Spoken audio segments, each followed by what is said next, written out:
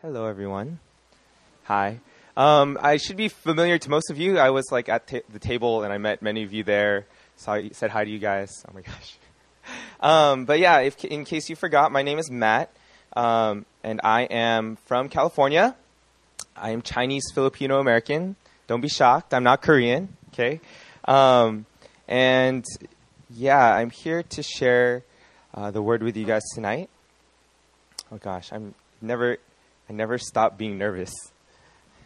But it's good. I'm excited. Yeah, let me just pray for us really quickly before we get into it. God, we just thank you for your presence. We thank you, God, that you are here. I thank you that you are here to bring us into a greater understanding of who you are and your desire for us in our relationship with you. And so, God, I pray that you would use me as a mouthpiece, that you would speak clearly through this sermon. And really, I pray, God, that everyone here, myself included, feels challenged to change and challenged to really grow and mature in our walks with you. So we pray all these things in your name. Amen. Amen. Okay. So, one thing that I guess you would notice about our culture today, right? The culture that we live in, the world that we live in, is there's a lot of focus on fulfilling and satisfying our desire for comfort. Would you agree? Yeah? Right? They always talk about microwaves, smartphones, things like how easy it is to go and get food, how easy it is to, make your house warm when it's cold, make your house cold when it's hot. There's so many things that we've created in this world, humans have invented to make ourselves comfortable, right? To make our lives more comfortable. But the thing is, many pastors will tell you it's seeping into the church and in a negative way, right? I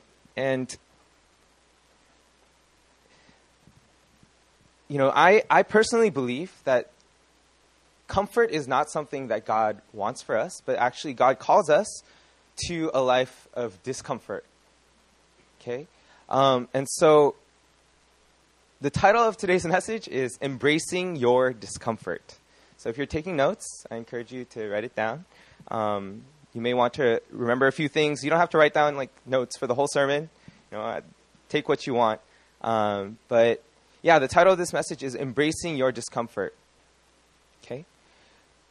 And the thing is, the life God's called us to is a life that's countercultural, right? You guys are here now in Korea.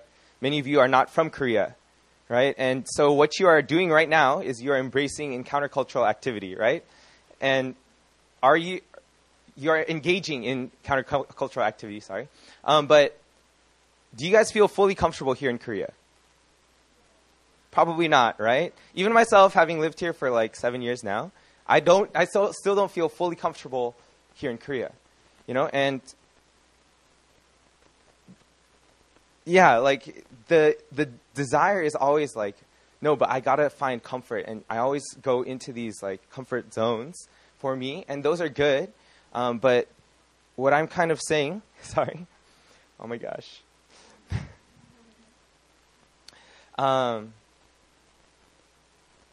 yeah, the world, even your own desires would tell you, why would you do anything that would make yourself intentionally uncomfortable? Why would you put yourself in a situation where you're uncomfortable? Why would you go to Korea to study when you could just stay in America where everybody speaks your language and all your courses are going to count for your credits? Why would you go all the way to Korea to study and do all these things, right? It seems really silly, right? And what I want to share with you is that's similar. You coming to Korea is a lot like your walk with God, what your walk with God is supposed to look like. Oh my gosh. There's a lot of people here, by the way. Praise the Lord for all the people who came. Last semester we had maybe 40 people every week, 30 people every week. I don't know how many people there are in here. There's too many people in here. But there's a lot. Praise God. But yeah, as I was like meditating on this idea of comfort and getting out of our comfort zones and all these different things, I was led to think about, so what kind of people are comfortable people, right? What are the kind of people that seek comfort, right? So easy one, lazy people, right? Lazy people are comfortable people. There's too much, it takes too much effort to do anything, so I will do nothing, right? That's like the ultimate, I want to be comfortable, right? Judgmental people are comfortable people, right? Instead of actually getting up and doing something about the issue, they would rather sit here and say, hey, you're doing that wrong, than get up and help you, right? They would rather guard their own comfort than get out of their comfort and, right? Really stubborn people are comfortable people, right? People who, in their ideas, in their way of thinking, they don't want to change. They think they've got it all together, and so why should I change? You should change to accommodate for me, right? That's ultimately what a stubborn person is saying, right? Super liberal people are comfortable people, right? And the thing is, they would say, oh, everybody just do what you want, like everybody's comfortable, everyone's happy, but they're uncomfortable with the idea that there are moral absolutes in this world. Right? And they don't want to confront that idea. It's too difficult. It's too much hassle. And there's too many people like stepping on too many toes. And so they would rather just say, you know what? You do you. I'll do me. And let's just stay comfortable together. Right? You don't want to be any of these people. Right? I mean, if you know these people and those are the people that you don't want to know anymore, this is what it looks like if you are fixated on just satisfying and staying comfortable. Okay? But then, what does it mean to look like what does an uncomfortable person look like? And you don't have to look any further than children. Okay? Children are probably, arguably some of the most uncomfortable people on this earth, right? Because, number one, they're always growing, so their clothes always become too small. And everything's too tight, and so they have to, get new clothes, right? They're weaker, they're less skilled, and more inexperienced than any of us. And so they can't do a lot of things on their own. They make a lot of mistakes, right? And they get blamed and whatever, punished and all this stuff, right? They're very uncomfortable, right? And then they hit puberty, and then, that's just pure discomfort, right? Nothing is comfortable at that point in time, right? Anyway, your voice is changing. It's all awkward. You're cracking all this time. Everyone's laughing at you. Yeah. But if you look at these things, why are they uncomfortable? It's because they're growing, right? It's because they're learning. It's because they're becoming, more mature. They're becoming adults. Puberty, it's becoming an adult, right? And so discomfort is not something that we should avoid. Do you guys agree? Right? If a child decided, I don't want to be uncomfortable, so I'm going to stop growing, he couldn't do that. But if he did, we would all just stay little kids, if we had our choices, right? And so what I'm saying is, this is part of God's design, that growth, along with growth comes discomfort, right? That is natural. It's part of the process. And no matter how bad it gets, no matter how uncomfortable you may feel, right, it's part of what God has called us to as human beings, but especially as Christians. Okay? And so, what I'm here to encourage you today is embrace your discomfort. Okay? Can I ask you to turn to your neighbor and tell them, embrace your discomfort as this... Okay? Okay? Now, some of you are not doing it because you're uncomfortable. So please do it. Embrace your discomfort. Okay?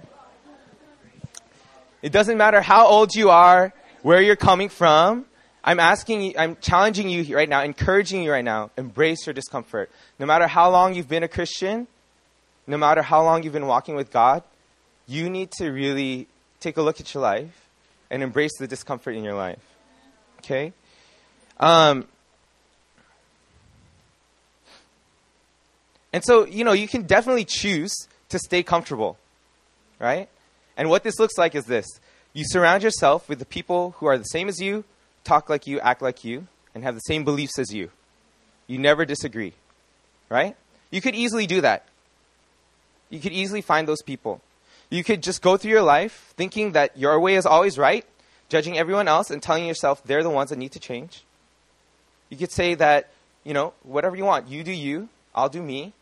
It doesn't, it doesn't affect me, whatever. It'll all be fine, okay? You could say, believe that you have everything under control, that you don't need anybody's help, and that you don't need to grow and don't need to change. That's how you stay comfortable, right? But do you know what the people who always stay comfortable look like? It's the guys that you met as they're like seniors in college, but they're still wearing their like high school t-shirt youth group shirt, right?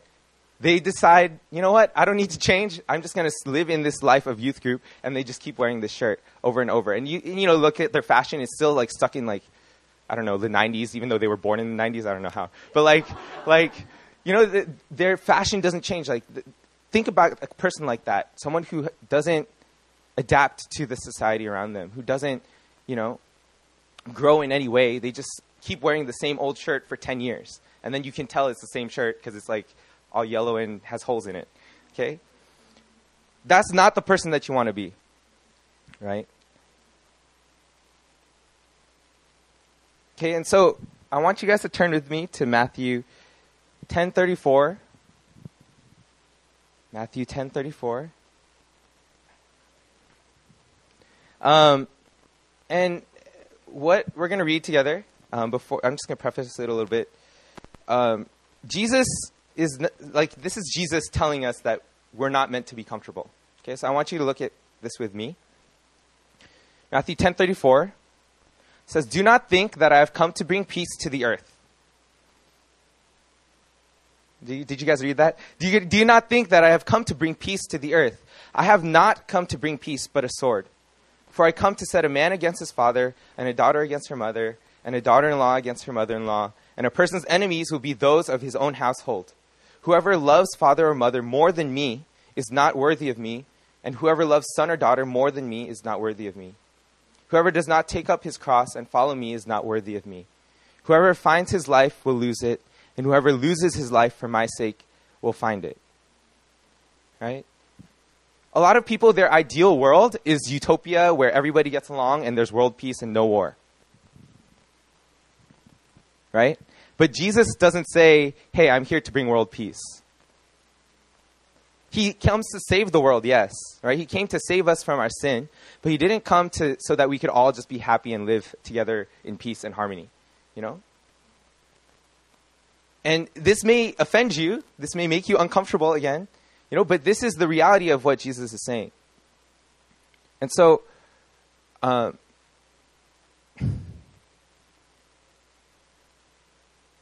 if you're comfortable in your faith, right?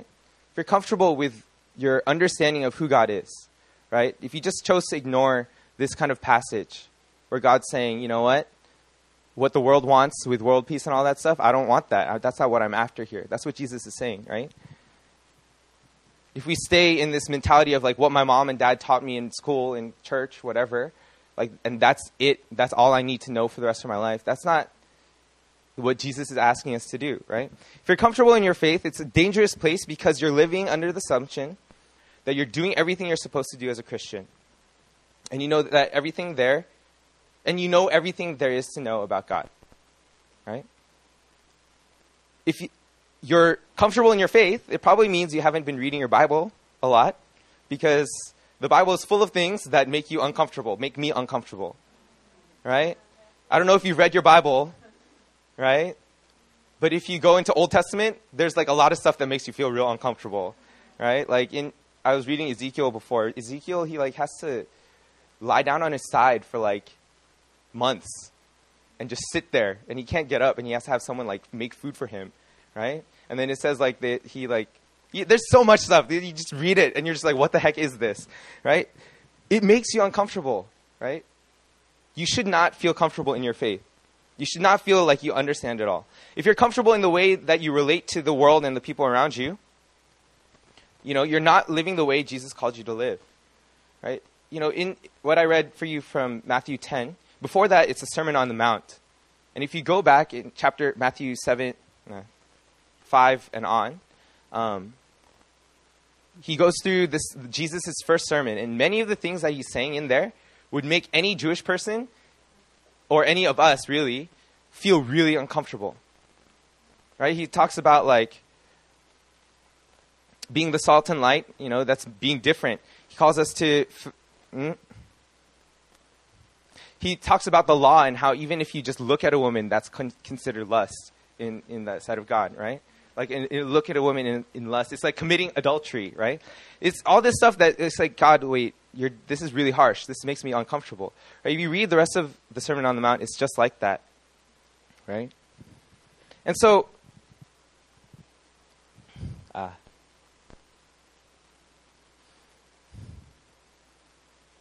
how we live, as Christians, it's all...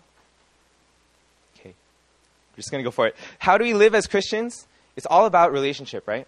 Would you guys agree? You've heard this on the pulpit a lot of times, Christianity is not a religion, it's a relationship, right? It is. But you know this. It's so cliche that you could recite it with your eyes closed. No, I mean whatever. Anyway, it's in you. You understand that Christianity is a relationship, but do you actually have a relationship with God? Right?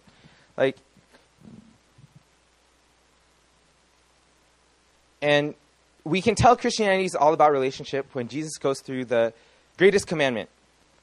Right? The greatest commandment. In Matthew 22, sorry.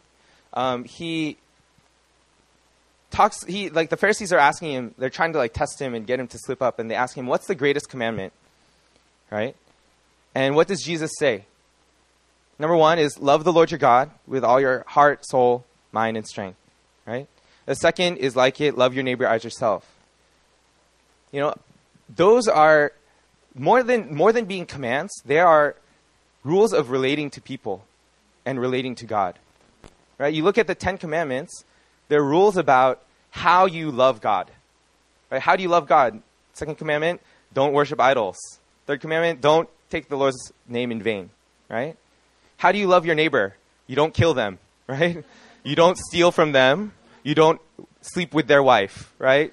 These are all things that... it's people look at the commandments and it's this list of rules and things that I have to do. But really, it's a guideline for how to relate to people well. Right? You look at the rest of your what you read in the Bible, the commandments in the Bible, it's all about relating to others and loving them better. Right? And so, and relating to God and loving Him better. Right? But then, what relationship, we're talking about discomfort, right? What good relationship is always comfortable? Right? Which of your deep friendships is fully comfortable all of the time? Right? Yes, relationships with God and relationships with the people around you are meant to bring you comfort and safety and love and all this stuff. But it will come a point in any relationship that you have friction. Right? And when you come to that point, right, you have a choice. You can either confront them and talk about it, or you can cut them off entirely and disassociate yourself, right? And if you want to continue that relationship, right, you can't not confront them, right? If you desire to keep this relationship with someone, right? Say someone offends you, right? I'm talking to Frank. I say something to Frank, and he's really offended by what I said to him. I don't know. I don't want to think of anything because I like Frank, But if I offend Frank, Frank has a choice. He can either tell me, right? He can either ignore it, right? But the next time I'm going to say something similar or forget that I said it, and I'm not going to notice that Frank got angry, and I'm just going to keep doing the same thing, and Frank has to keep ignoring it. And what's going to happen? Eventually, Frank's just going to build a wall between me and himself, right? Because he doesn't want to be around me anymore because I keep offending him. Because he was too stuck in his own desire for comfort to confront me about it, right? And the loving thing that Frank should do is he should tell me, right, what's going on. He should tell me so that I can change, right? And that confrontation, ultimately, it's an act of love. It's an act of loving me as his neighbor to help me become a better person by telling me what I'm doing wrong. You guys understand? And so this is kind of what the problem that you will observe at most churches, right? Not most churches, many churches, where no one's confronting anybody. And everybody's just trying to be comfortable in the church and, we all know that he's doing something wrong, but just let him be. He'll figure it out eventually. But then what happens? The rest of the church catches on that this is all of a sudden okay, and then it just keeps going, right? And church is, yes, a place of love and support and, whatever, but it's not supposed to be a place where everyone's comfortable all the time. Okay? And so, I want to challenge you with a few things here, right? Love your neighbor as yourself. When God commanded us, when Jesus commanded us to do this, he's asking us to embrace discomfort, right? Embrace discomfort in the community around you, right? In the community that you're with. And in particular in here at Emmaus, there's a lot of people here who are coming from very different backgrounds, right? Who you don't know, you just met today perhaps, right? And what I'm asking you guys to do is to stay open to the people around you. Don't just judge them off what you're seeing, off what you've seen from the beginning, but really allow them to challenge you. Allow these people to grow with you and challenge you and be vulnerable with them and embrace your discomfort so that we can grow together, And especially with your here in large group, your familiar leaders, even the student leaders, they're going to say things and you may not agree with them, right? You may not agree with what I'm saying right now, right? But if you feel challenged and uncomfortable in that way, right, ask questions. Don't just say, oh, peace out, I don't want to deal with this.